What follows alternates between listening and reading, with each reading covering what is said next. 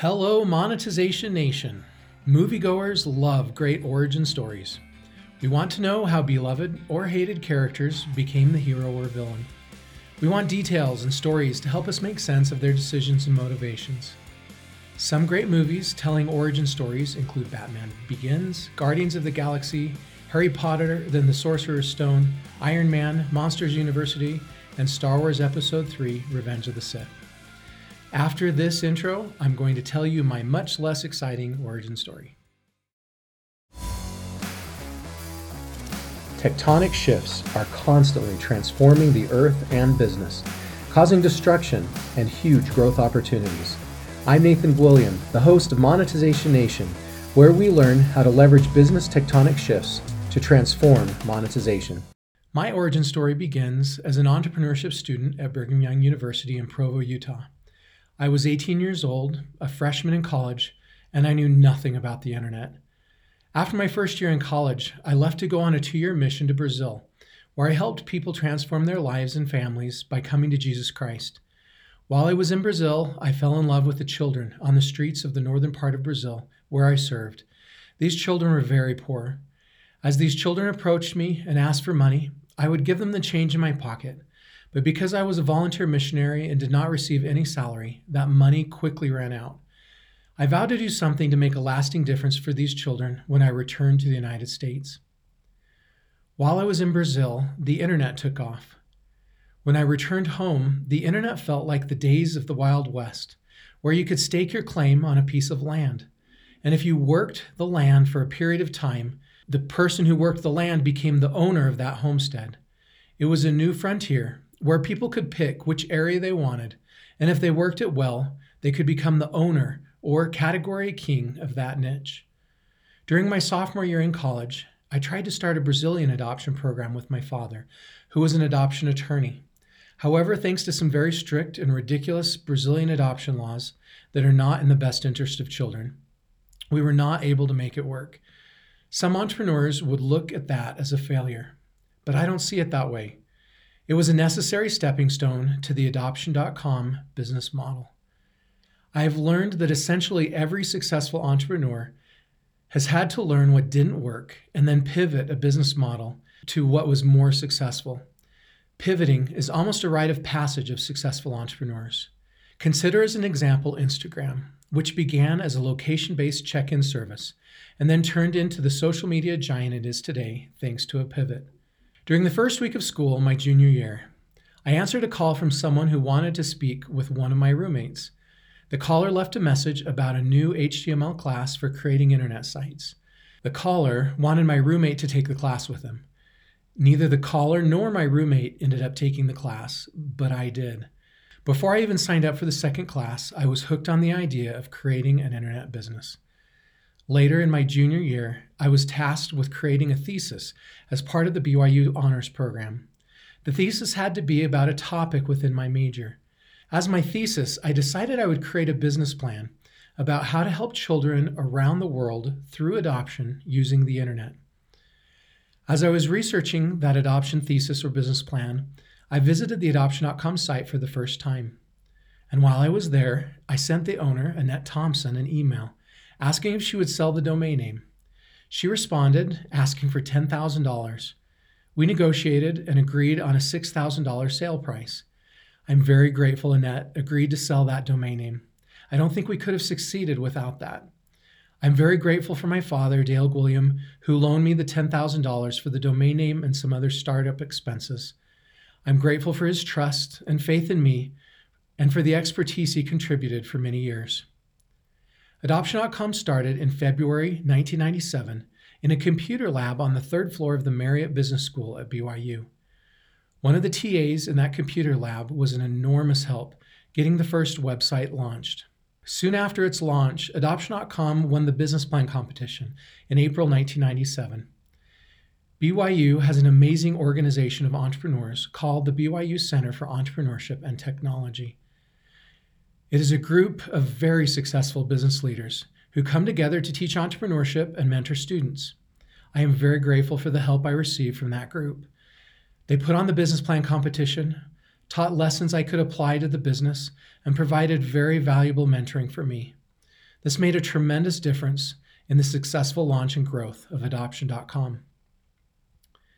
In those early days of Adoption.com, as is the case with most startups, there was always too much to do, not enough revenue to hire employees, and not enough time to do it all. I guess that still hasn't changed. I remember in the early days working through the night until I couldn't stay awake anymore, then sleeping under my desk. The employees would turn on vacuums to wake me up in the morning when they arrived. Since then, I've come to value to a much greater degree the essential work-life balance that must accompany a successful entrepreneur.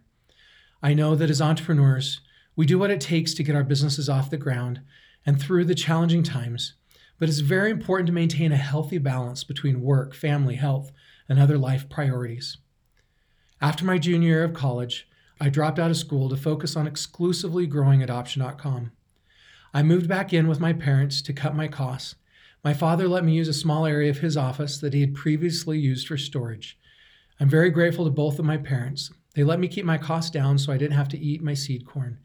It took 10 years before I was able to go back and complete my undergraduate degree and my MBA.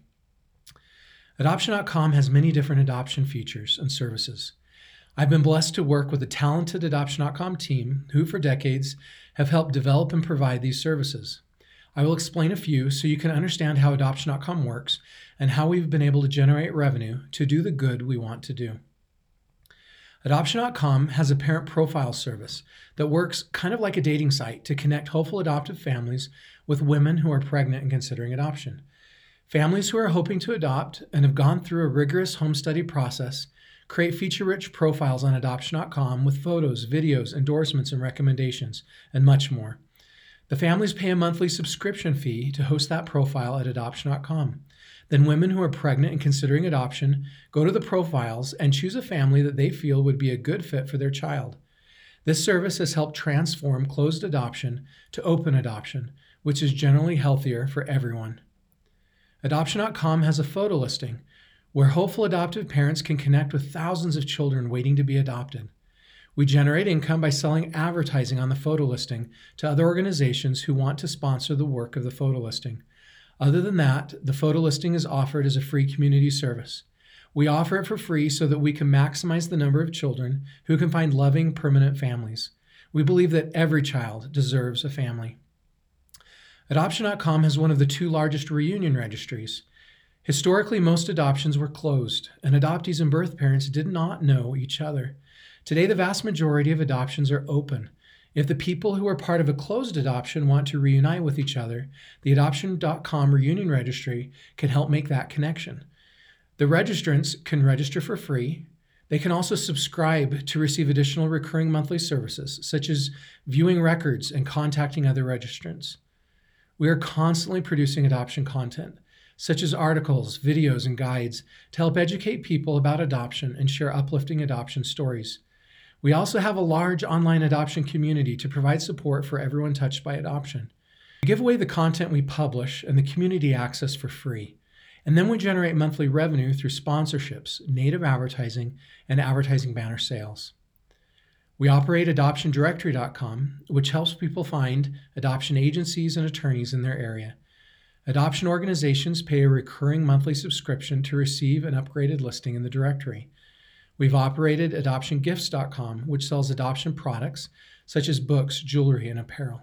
I'm sharing these with you so you have a better idea of some of the types of monetization streams I've worked with. I love Adoption.com, and I'm blessed to have been able to work with it for so many years. I'm grateful for the amazing team who's worked so hard to create and provide the Adoption.com services. It's kind of like working inside a Hallmark movie. In fact, just yesterday I received a text from someone I've never met before who was interested in buying a product I had for sale online. He informed me that he is the grandfather of 3 Adoption.com babies. I love receiving messages like that and knowing that our team has helped create families. Over the years, numerous organizations have tried to purchase Adoption.com. In December 2019, after working with Adoption.com for more than 23 years, I chose to sell Adoption.com to the Gladney Center for Adoption. Gladney was one of the very first Adoption.com clients back in 1997 and has advertised with us for decades. Gladney is one of the premier adoption organizations in America, and I'm grateful that I get to continue to work with Gladney and Adoption.com. Here's some of the top monetization secrets that stood out to me from today's episode. Number 1, we need to quickly identify the tectonic shifts affecting our businesses and seize the right opportunities, such as when I saw the internet take off. Number 2, when selecting a business niche to pursue, entrepreneurs often have a better chance of success when we select a great sub-niche, like I did by selecting adoption. It wasn't as big as larger niches I could have pursued, such as family, but it was small enough that I could be the leader in the space. Where can you be number 1 in the world? Number 3, find an opportunity you are passionate about, just as I was passionate and still am passionate about helping children and families through adoption. We will be much more successful in our efforts if we are passionate about what we are doing. Further, I believe that God makes things resonate in our hearts to guide us to the work that He needs us to do. Listen carefully to the things that resonate like that. Number 4, as we build our ventures, we are going to have situations where things aren't going to go right, like my Brazilian adoption program. When we're in those situations, don't give up. Let's be grateful for what we've learned and recognize how that has helped us move further along our entrepreneurial journey. Let's use what we've learned to pivot to a better business model. Number 5, ask for help. There are many great people who are willing to help along the path of our entrepreneurial journeys, such as the people in the BYU Computer Lab, my father, or the BYU mentors who made a huge difference in getting Adoption.com launched. There's a strength and a weakness that comes from the common entrepreneurial personality type. By nature, entrepreneurs generally have confidence in getting things done and doing it ourselves. Unfortunately, as a result, we don't often ask for help from other people. When we ignore the resources that God has put around us and don't ask for help, we are crippling the monetization of our businesses. If we desire monetization we have never before achieved, we must leverage strategies we have never before implemented. I challenge each of us to pick one thing that has resonated with us from today's episode and schedule a time this week to implement it to better achieve our monetization goals. What is your entrepreneurial origin story, and what secrets did you learn from it? Please join our private Monetization Nation Facebook group and share your insights with other digital monetizers. Do you want to become a better digital monetizer? To receive great monetization stories and secrets, please go to monetizationnation.com and join free. And if you liked today's episode, please subscribe to the show and share it.